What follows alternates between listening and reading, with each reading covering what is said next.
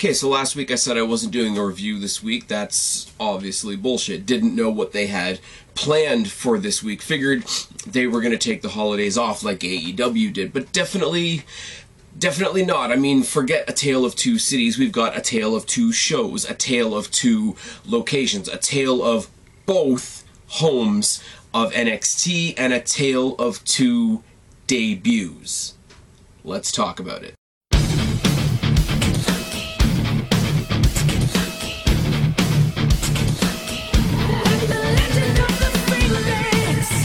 I am absolutely filled to the brim with turkey, so let's make it worthwhile. What's going on, everybody? It's your buddy, it's your pal Spaz Phoenix, the YWC Reality Check, here with your, that's right, Christmas Day, December 25th NXT review.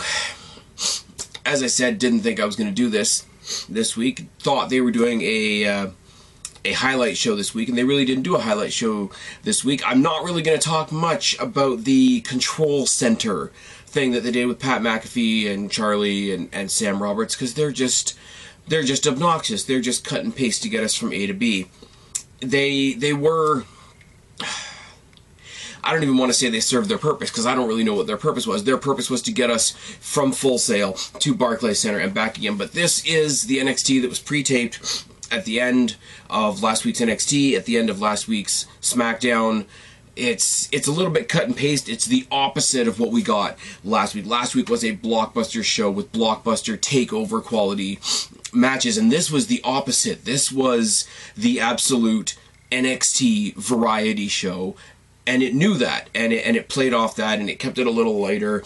It kept it a little bit more, hey, look what we've got over here, look what we've got over here, look what we've got over here. You didn't have any of your main players.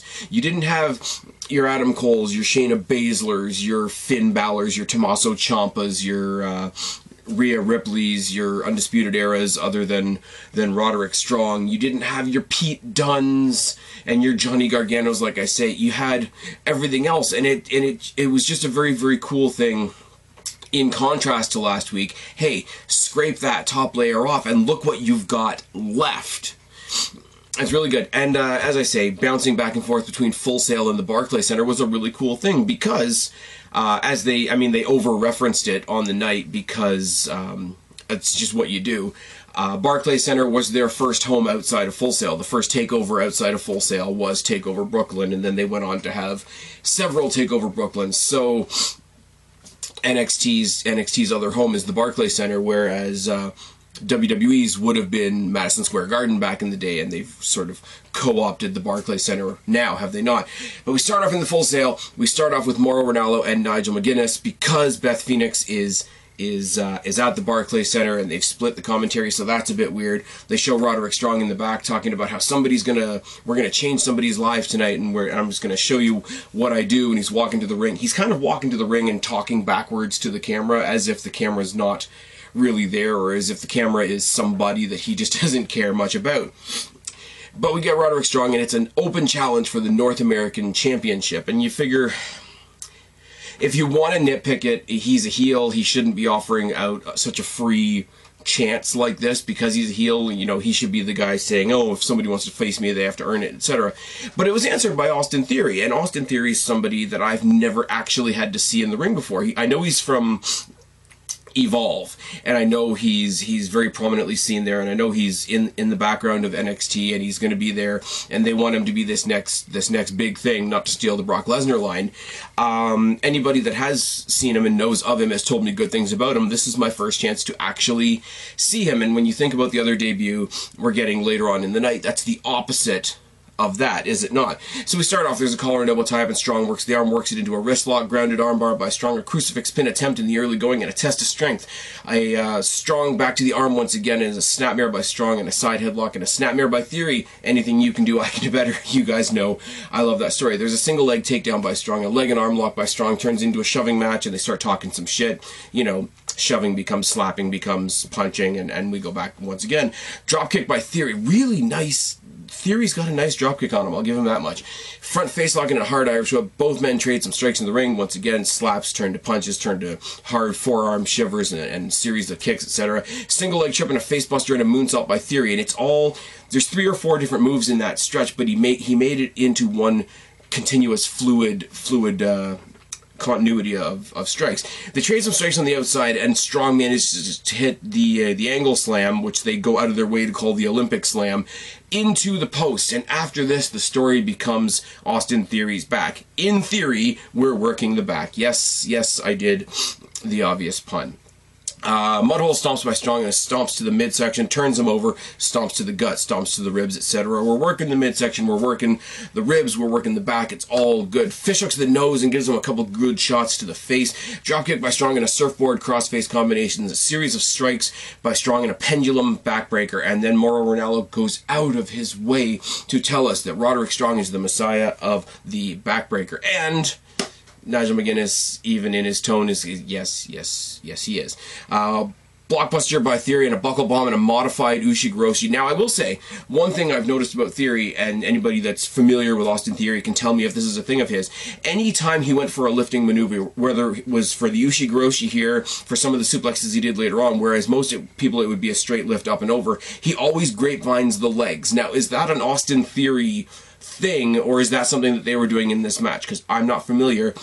I need somebody to tell me. A step-up knee strike by Strong and a top rope superplex. Now here we go. A couple really good spots to end this match. A torture rack style spin out powerbomb by Strong. A backbreaker on the top turnbuckle bolt by Strong. A vertical suplex on the apron edge by Theory. They trade some chops, they trade some strikes, they trade some kicks, they trade some knees. There's a really stiff running upper knee by Roderick Strong to lead into the End of Heartache. End of Heartache could have gotten the win. Locks in the stronghold because he can and gets the win.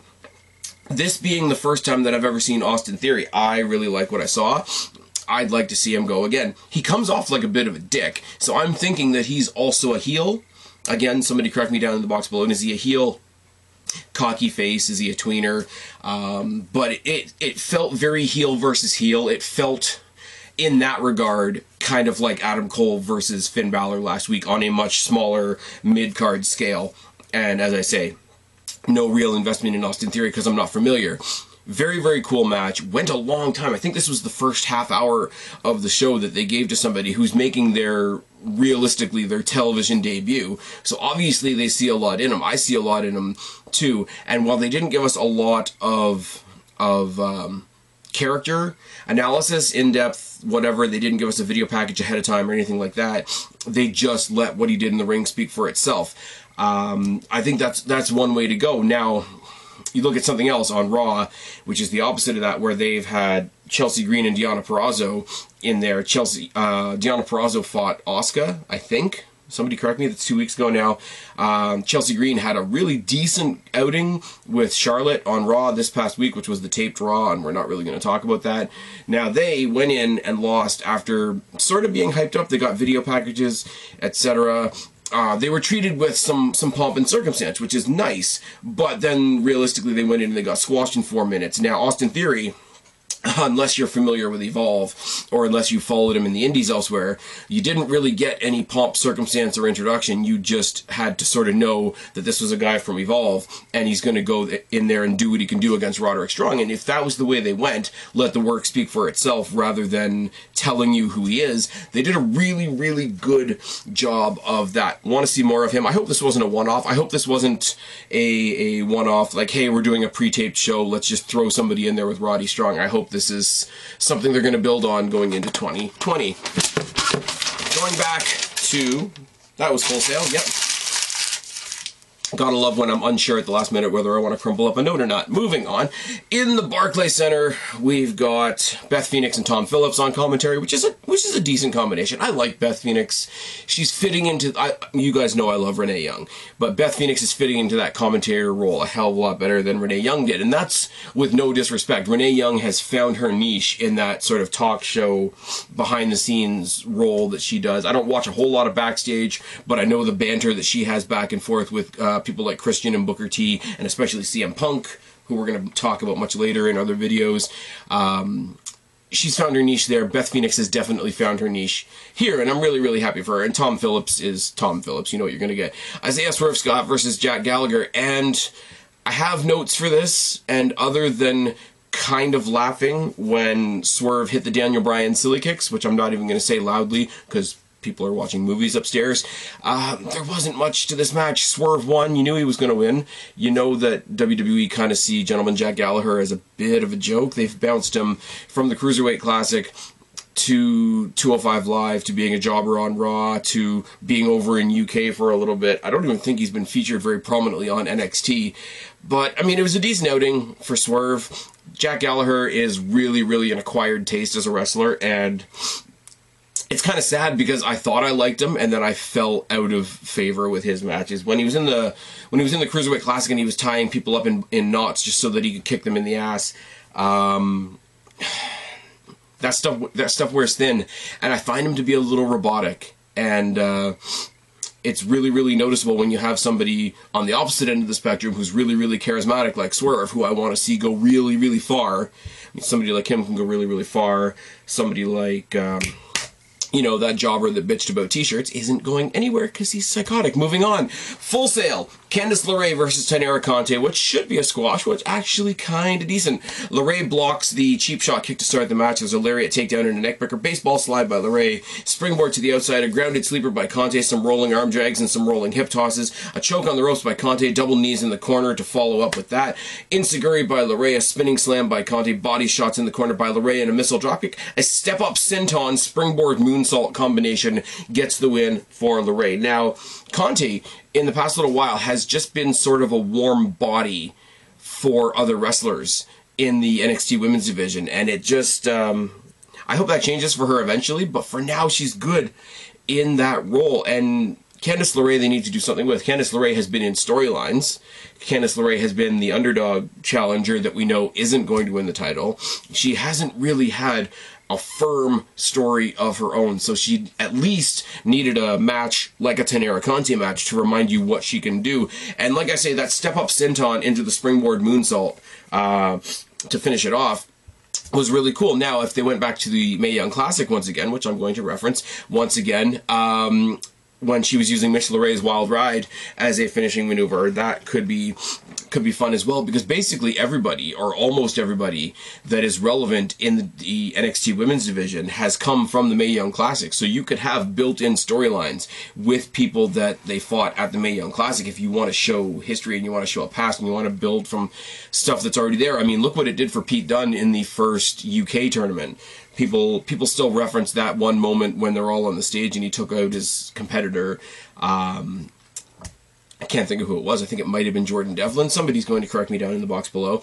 But yeah, if she wants to go back to that and start using Miss LeRae's Wild Ride, that's cool. But like I say, the modified senton into the moonsault is a nice, you know, significant way to finish off a match, especially against somebody, as I say, like Taynara Conti, who's not really seen as much of a competitor of note, which is really, really unfortunate. Because she has that martial arts background, that Brazilian Jiu-Jitsu background that makes her style a bit different. She's a lot more striking based, and you can do a whole lot of different things with her just because she's so different, but they just don't, and it's kind of unfortunate. Like I say, she's a bit of a warm body, and even at the end of tonight, she's not going to be the woman we're talking about, is she? Yeah. Sorry, lost my place in my notes once again. Going back to the Barclays Center, we have a battle of the rising stars in NXT because they keep reiterating that we're going to talk about the NXT awards and who's nominated for the rising star, who's going to be the future star of NXT, all that sort of thing. So we've got Dominik Dijakovic, which is a name I still can't stand, versus Bronson Reed, who's a lot of fun. There's a collar and elbow tie-up, and there's a lot of big, like, Godzilla versus King Kong style stuff. Sorry, I had no voice last week when I did my review, and you guys know how excited I was about that. This week I still have no voice, and it's Christmas, and Merry Christmas to those of you that celebrate Christmas. Happy holidays to the rest of you. I hope you guys are having a good holiday season. I'm really enjoying doing the NXT reviews this year, because you guys know normally I take December off, because it's just something I do on this channel. If you're listening in podcast form, you probably don't know that. But I decided not to this year because NXT decided to actually make December wrestling worthwhile. So that might be a thing going forward, but it's Christmas Day and I'm full of turkey, as I mentioned before, and I still don't really have much of a voice. So if I'm not as animated as I want to be, I do apologize. But there's a lot of good, like I said, Godzilla versus King Kong, Irresistible Force versus Immovable Object type stuff in this match. Collar and double tie up in a side headlock by Dijak, and he's got him in a side headlock forever. The amount of times Reed tries to reverse out of it, or power out of it, or turn it into something else, and he gets pulled back in. It's that old snake metaphor where it's the boa constrictor, the animal just struggling within the grips of the boa constrictor and all that sort of thing. I'm making that reference. And we're not even talking about Randy Orton moving on. Headlock is reversed by Reed and he gets pulled back into the side headlock once again by Dijak. Shoulder block, stalemate between both men. They both hit shoulder blocks on the other one. Neither one can move the other, and then they both try to do it at the same time, and you can't move. You know what it is. You know it's a little bit cliche, but when there's big guys like this that can do it properly, this is as good as Dijak's stuff with Keith Lee, and I'm really a fan of Bronson Reed. I think he's a lot of fun, so it's all good. They trade some shots, and there's finally a knockdown by Reed. Reed sits on the back of Dijak, which is funny. I heard somebody mentioning a little while ago on social media that just having Reed sit on the back of somebody and have them selling it like it's death is making fun of his weight, when really it's just playing around with reality. He's heavier than his opponent, so it would feel like death. That's real, and he's the one doing it, so he can't be upset about it. Anyways, people on social media are stranger than that. Atomic drop by Reed, a bionic elbow and a hip attack, a snap suplex by Reed, a toss suplex by Dijak. There's several times throughout this match where Dijak tries to go for the throw and he just can't do it. Combination of Bronson Reed being heavier, Bronson Reed having the lower center of gravity, and the fact that he's had his back worked on the whole goddamn match. But a headbutt by Reed, a boot by Dijak, a moonsault, a second rope. I can't read my own writing. A second rope is pressed by Reed, but he gets cut off. There's a choke bomb by Dijak. Now, Dijak goes for the choke bomb, and he can't do it with his one hand because his hand is sore. His hand is sore because I didn't write it in my notes. There was a point in this match where he went to choke slam Bronson Reed, and Bronson Reed headbutted him in the hand, which was a very awkward looking maneuver, and sometimes awkward equals painful, so it was a nice, interesting story to tell, and it's not something you see that often, is a headbutt to the hand, a headbutt to the wrist specifically, but it worked because he had that momentary hesitation of he had to switch hands, but he did switch hands. He did get a choke bomb on Bronson Reed from the second rope. He did eventually get the win. The story of this match was he went for the Feast Your Eyes a couple of times and could not get the Feast Your Eyes because of the damage to the back. He had to go to something else, and this offhand, off the second rope choke bomb was his alternative to not being able to hit his proper finisher. So there is a shot in the arm for Bronson Reed in the regard of he had to make his opponent change up his offense that much. I really would have liked it if Bronson Reed had gotten the win here. Dijak can afford it. Dijak has been in and around some of the main eventers in NXT for a little bit now. Bronson Reed has not, and he could have used that exposure, but I mean, it is what it is. We saw a preview for Worlds Collide, which is happening before the Royal Rumble instead of a random bog standard takeover. Difference being, I wouldn't mention this ad again because it's just a thing that's happening, and I'm happy that it's happening, and I'm looking forward to it. But they announced the main event. And ladies and gentlemen, I think they've taken Worlds Collide to a whole different level of anticipation, at least for me, because the main event is an 8-man tag. It's the Undisputed Era taking on Imperium. More importantly, the UK champion, Walter, guy that looks like Michael Hamflett from What Culture, yes, that's the running joke, taking on Adam Cole, who's the NXT champion, and his guy. It's going to be fantastic, is it not? Because at some point in that match, you're going to see a straight-up square down between Cole and Walter, and that's going to be good. Walter should not have been eliminated from the Survivor Series as soon as he was, should he? But that is a heck of an announcement to make before the end of the year. And speaking of the end of the year, I think it's fair to say, I mean, the Wednesday Night War has sort of had some ups and some downs. NXT hasn't won the night as much as they probably should have, in my opinion, but a little bit of a spoiler, I think NXT won the night tonight. Oh, yes. And, I mean, you had the guy in the Dark Order just punching the air who became a meme. And, let's face it, a lot of the people involved in AEW got famous by becoming a meme. Did they not? Let's switch over to somebody that's a little bit more than a meme, but a little bit more than annoying as well, and that's Bianca Belair. We got yet another video package for Bianca Belair. Now, as I've said 100 million times, and I promise you I will say it again in 2020, I have nothing bad to say about Bianca Belair in the ring. She's a fucking freak of an athlete. She's amazing in the ring. She's amazing athletically, endurance-wise, in-ring-wise, on the mat. Everything she does as a competitor is great. Her gimmick still sucks. The hair thing still sucks. Her character still sucks. I never want to hear her on the microphone ever. The character Bianca Belair is crap. The wrestler behind the character is phenomenal. And we know that. I don't need to see another video package, another video package, another video package. Especially when the only reason we're getting this video package is because she is taking on... Take a deep breath. Relax. Soak it in for a second. The debuting SHOTZI fucking Blackheart. Oh yes.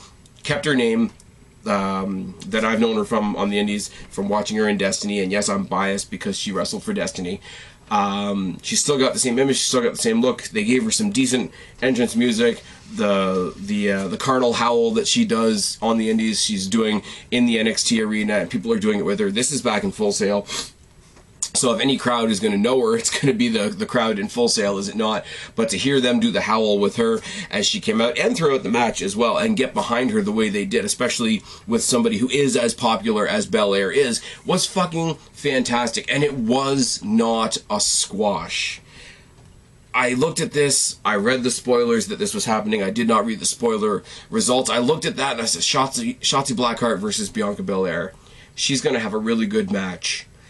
And she's not going to win. And what happened? She had a really good match, and she didn't win, which is a bit of a bummer, but here we go. Collar double tie-up, and Belair denies the handshake to start, because Shotzi does this over-dramatic sort of punk rock, you know, we've had one or two shots at each other, now I'll shake your hand, and Bianca Belair just kicks it away. There's a series of takedowns and an armbar by Shotzi, a tackle by Belair. Can I tell you how happy I am just to see the name Shotzi Blackheart in my notes? Because I'm a mark. I don't care. Tackle by Belair and a slap by Shotzi and a near fall. Head scissor by Shotzi and a senton against the ropes, which was cool. She head scissored her almost into a... Imagine, I mean, you don't have to imagine because you probably saw the match if you're listening to this review, but if for some reason you didn't, imagine the position that people are in for the 619, except she was draped on the top rope, and so Shotzi Blackheart came in and hit her with the cannonball like a Kevin Owens would, except it was against the ropes. There was some rebound to it. She wasn't trapped in the corner. A little bit different and really, really effective. Facebuster on the apron by Belair, followed by a neck vise. Shoulder tackle by Belair, a boot by Shotzi, and a little bit of a beat down in the corner. A choke on the ropes by Belair, a headlock and a clothesline. A boot by Shotzi and a second rope roll-up attempt. She came off the ropes, rolled her up, and rolled her into a pinfall attempt. Boot by Shotzi. Body shots by Shotzi, a corner splash, and a reverse sling blade, which was really good. Rolling facebuster by Shotzi, corner spears by Belair, a boot by Shotzi, and an over-the-top rope tornado apron DDT, which was fucking beautiful and almost botched by Belair, but I'm not going to mention that because they got it back in the ring, ended it off quickly with a KOD. Belair gets the win, but more importantly, Shotzi Blackheart exists in the canon of televised NXT. I'm a really, really happy kid. I'm not going to get too bummed out by the fact that she didn't win her first match, because it means both the people that debuted tonight didn't win their first televised matches on NXT, which is questionable. The first one was a title match. Roderick Strong's going to keep that belt, obviously.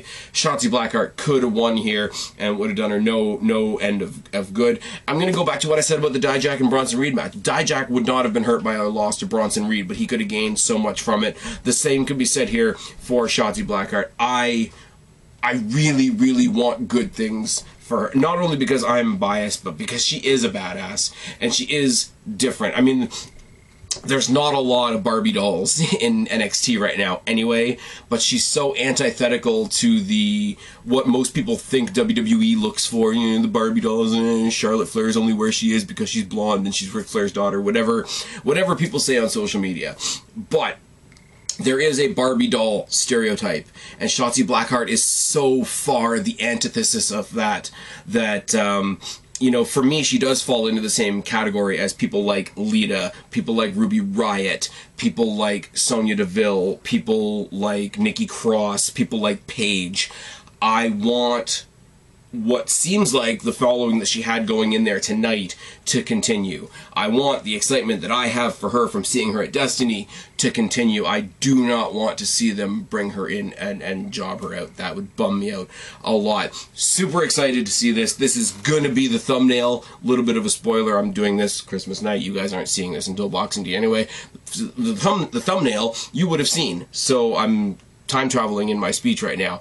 Super excited to see SHOTZI Blackheart in NXT. Actually super excited to see Austin Theory as well, because it's nice to see somebody new that is so highly thought of and see what I think compared to what other people have told me. And he did good and she did good here. And some of the stuff, I want to go back through it once again. That tornado DDT over the top rope to the apron was really cool. The flipping reverse facebuster thing that she did, the cannonball senton against the ropes. Nothing that breaks the mold, nothing that is entirely new territory, but different enough to be different. And that's why I like SHOTZI Blackheart, and that's why I was really excited for you guys to all see somebody that I've been talking about on my Destiny videos for a long time. But I've gushed long enough about SHOTZI Blackheart. I will gush more about her in the future. Obviously, let's go back to the Barclays Center for the main event. It's a really weird tag team match, and it's Damian Priest and Tony Nese taking on Lio Rush and Keith Lee.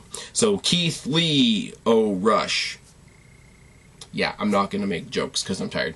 Nese and Rush start. They did get a pretty damn good reception in the Barclays Center.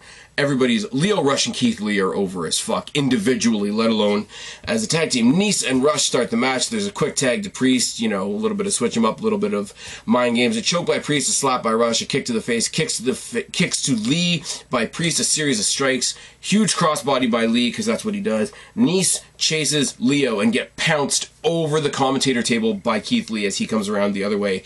As we go to the actual commercial break, this was the one. There's always one match in a televised NXT episode that goes to commercial break and doesn't do the picture-in-picture, so we do lose a bit of the match, and that was this. We come back, and Rush is in the ring working on Priest's arm. There's a forearm takedown by Priest, a Falcon Arrow by Priest, body shots to Nese by Rush, a body scissor by Nese, an Irish whip and a mudhole stomp, a come-up by Rush, which I really don't like him using in the... Okay, I don't want to criticize a wrestler because I'm not one. I don't think using your finisher in the middle of a match just to get to the next spot does anything to help your finisher. That's just my opinion. Tag to Lee, tag to Priest. The two bigger guys come in. There's a series of knockdowns by Lee. Tackles, clotheslines, and Priest is just bouncing around the ring like a ricochet ball, no pun intended. Hangman by Nese, and a moonsault, head scissor by Rush, cyclone kick and a suicide dive. Apron chokeslam by Priest onto Rush, apron powerbomb again by Lee onto Priest, followed by a jackhammer, followed by a final hour by Lio Rush off the shoulders of Keith Lee, the old Snuka and Andre spot. Rush and Lee get the win. Now, the one thing I will say, and this is going to lead me into a little bit of a Wednesday Night War thing, but I'm just giving you food for thought. I'm really not having a rant on AEW, at least not right now. A lot of the talk throughout this match was about how these two teams are going to work together. Coming out of last week, we were like, where the hell did this tag team match come from? Now, throughout this match, they were talking about what a good tag team Lio Rush and Keith Lee made, and how they could be looking forward to the Dusty Rhodes Classic. Now, the Dusty Rhodes Classic is coming up in the new year. Obviously, that's a tag team tournament. People are freaking out. Why would NXT do a tag team tournament when they don't have any tag teams? Which, I mean, it blatantly isn't true. First of all, they do have tag teams. Second of all, people are freaking out that we're just going to throw a bunch of tag teams together for the tournament, and that's going to be terrible. Well, the first tournament was won by Samoa Joe and Finn Balor, and nobody complained about that then. Third of all, people are now saying that they're only using the Dusty Rhodes tournament to take a dig at AEW because AEW has them scared. But the problem with that is two things. Is A, the Dusty Rhodes Tag Team Classic is on its either third or fourth year, so they were doing it well before the existence of AEW. They were doing it before All In, like it was already a thing. And Cody Rhodes himself has come out on social media saying that he gave WWE the permission to use his dad's name. Now, we all know, on a side note, that he's really doing that to keep the doors nice and open in WWE for when his own little project over here falls apart and he needs somewhere to go. But the thing is they're not spiting him if they're asking him permission. They're not spiting him or AEW as a whole if they came to him and said, can we use your dad's name for this? They're not doing that to spite him when the real reason that this tournament exists and why it's named after Dusty Rhodes is his contributions to NXT. So no matter what you think, no matter what you want to say in defense of AEW or Cody Rhodes specifically, no matter what you think of the current condition of the tag team division in NXT, it's a good thing. They're paying credit to a guy that not only paved the way for wrestling in general, but specifically paved the way in the developmental stages of this developmental brand. And it's a good thing. It's a good thing on all layers, isn't it? Like, if tag team wrestling gets better in WWE, then AEW, who are known for their tag team wrestling, needs to step up to keep up. Right now, AEW owns tag team. I've said this a million times. People say I don't give AEW credit for anything. That's absolutely not true. AEW own tag team wrestling the same way NXT owns women's wrestling, unequivocally. On mainstream televised pro wrestling in North America, NXT owns women's wrestling, and that was caveated and capitalized on last week with Baszler and Ripley. In the same vein, AEW owns tag team wrestling. Now, if somebody like WWE magically flips a coin and starts getting good at tag team wrestling again, will that not push the company that's already the best to be even better? This tournament is the developmental brand of WWE. So make some awesome tag teams, have the influence go completely upwards throughout WWE, improve their tag team division, which will then make AEW pay attention. And all of you out there that claim to love tag team wrestling, that would absolutely sit here and jerk your fucking cocks if the Revival ever got a chance to face the Young Bucks, everybody wins with the Dusty Classic. And if one of the teams in that tournament is Keith Leo Rush, I'm going to say early prediction for winner of the tournament. And that's including actual tag teams. So it's all good. Nobody's spiting your precious Cody Rhodes. Nobody's shitting on the legacy of the American Dream Dusty Rhodes, because he was part of NXT, so that doesn't make sense. It's all good. Enjoy wrestling. Enjoy this show. Enjoy brand new people like we're doing tonight. If you're like me and you don't know who Austin Theory was, tonight was a good night. If you are like me and you know who SHOTZI Blackheart was and you're happy for her to be here now, it was a good night. If you like tag team wrestling, you're going to like 2020, or you're just going to stick with AEW. If you like women's wrestling, you're going to run screaming for the hills away from AEW, probably to NXT. I have no voice. This is a video that I didn't think was happening tonight, so I hope you enjoyed it. I hope you guys are having a great holiday season. If you celebrate Christmas, Merry Christmas, Happy Hanukkah, happy other holidays that I'm not nearly as familiar with, Happy New Year. If nothing else, there is a lot of other stuff coming up in 2020. I did not get a chance to do the video that I was hoping to drop on my birthday. That video still is coming. I just don't have a timetable on it yet. On a side note, once again, now that we're just rambling, many, many, many, many thanks to not only my immediate circle here on YouTube that came to me on Facebook and Messenger and all that sort of thing to wish me a happy birthday, but those of you out there in general, probably mostly on Twitter, etc., or in the comment sections, that took the time, took the initiative to wish me happy birthday through those methods as well. It really does make a difference. I know it's a couple clicks of a keyboard, hey, Spaz, happy birthday, carry on with your day, but a couple of clicks on the keyboard on my birthday does mean the world to me, so I really, really do appreciate it. I appreciate you coming here tonight, even though it's Boxing Day when you're listening to this. It was Christmas Day when I recorded it, so technically, time travel, you're kind of spending Christmas with me. Sort of. Ish. Not really. I've been Spaz, your YWC Reality Check. Subscribe up there, talk down there, start a conversation, keep all these conversations going. Don't be a stranger. I will talk to each and every last one of you later, but for right now, I'm tagging out. Bye, guys.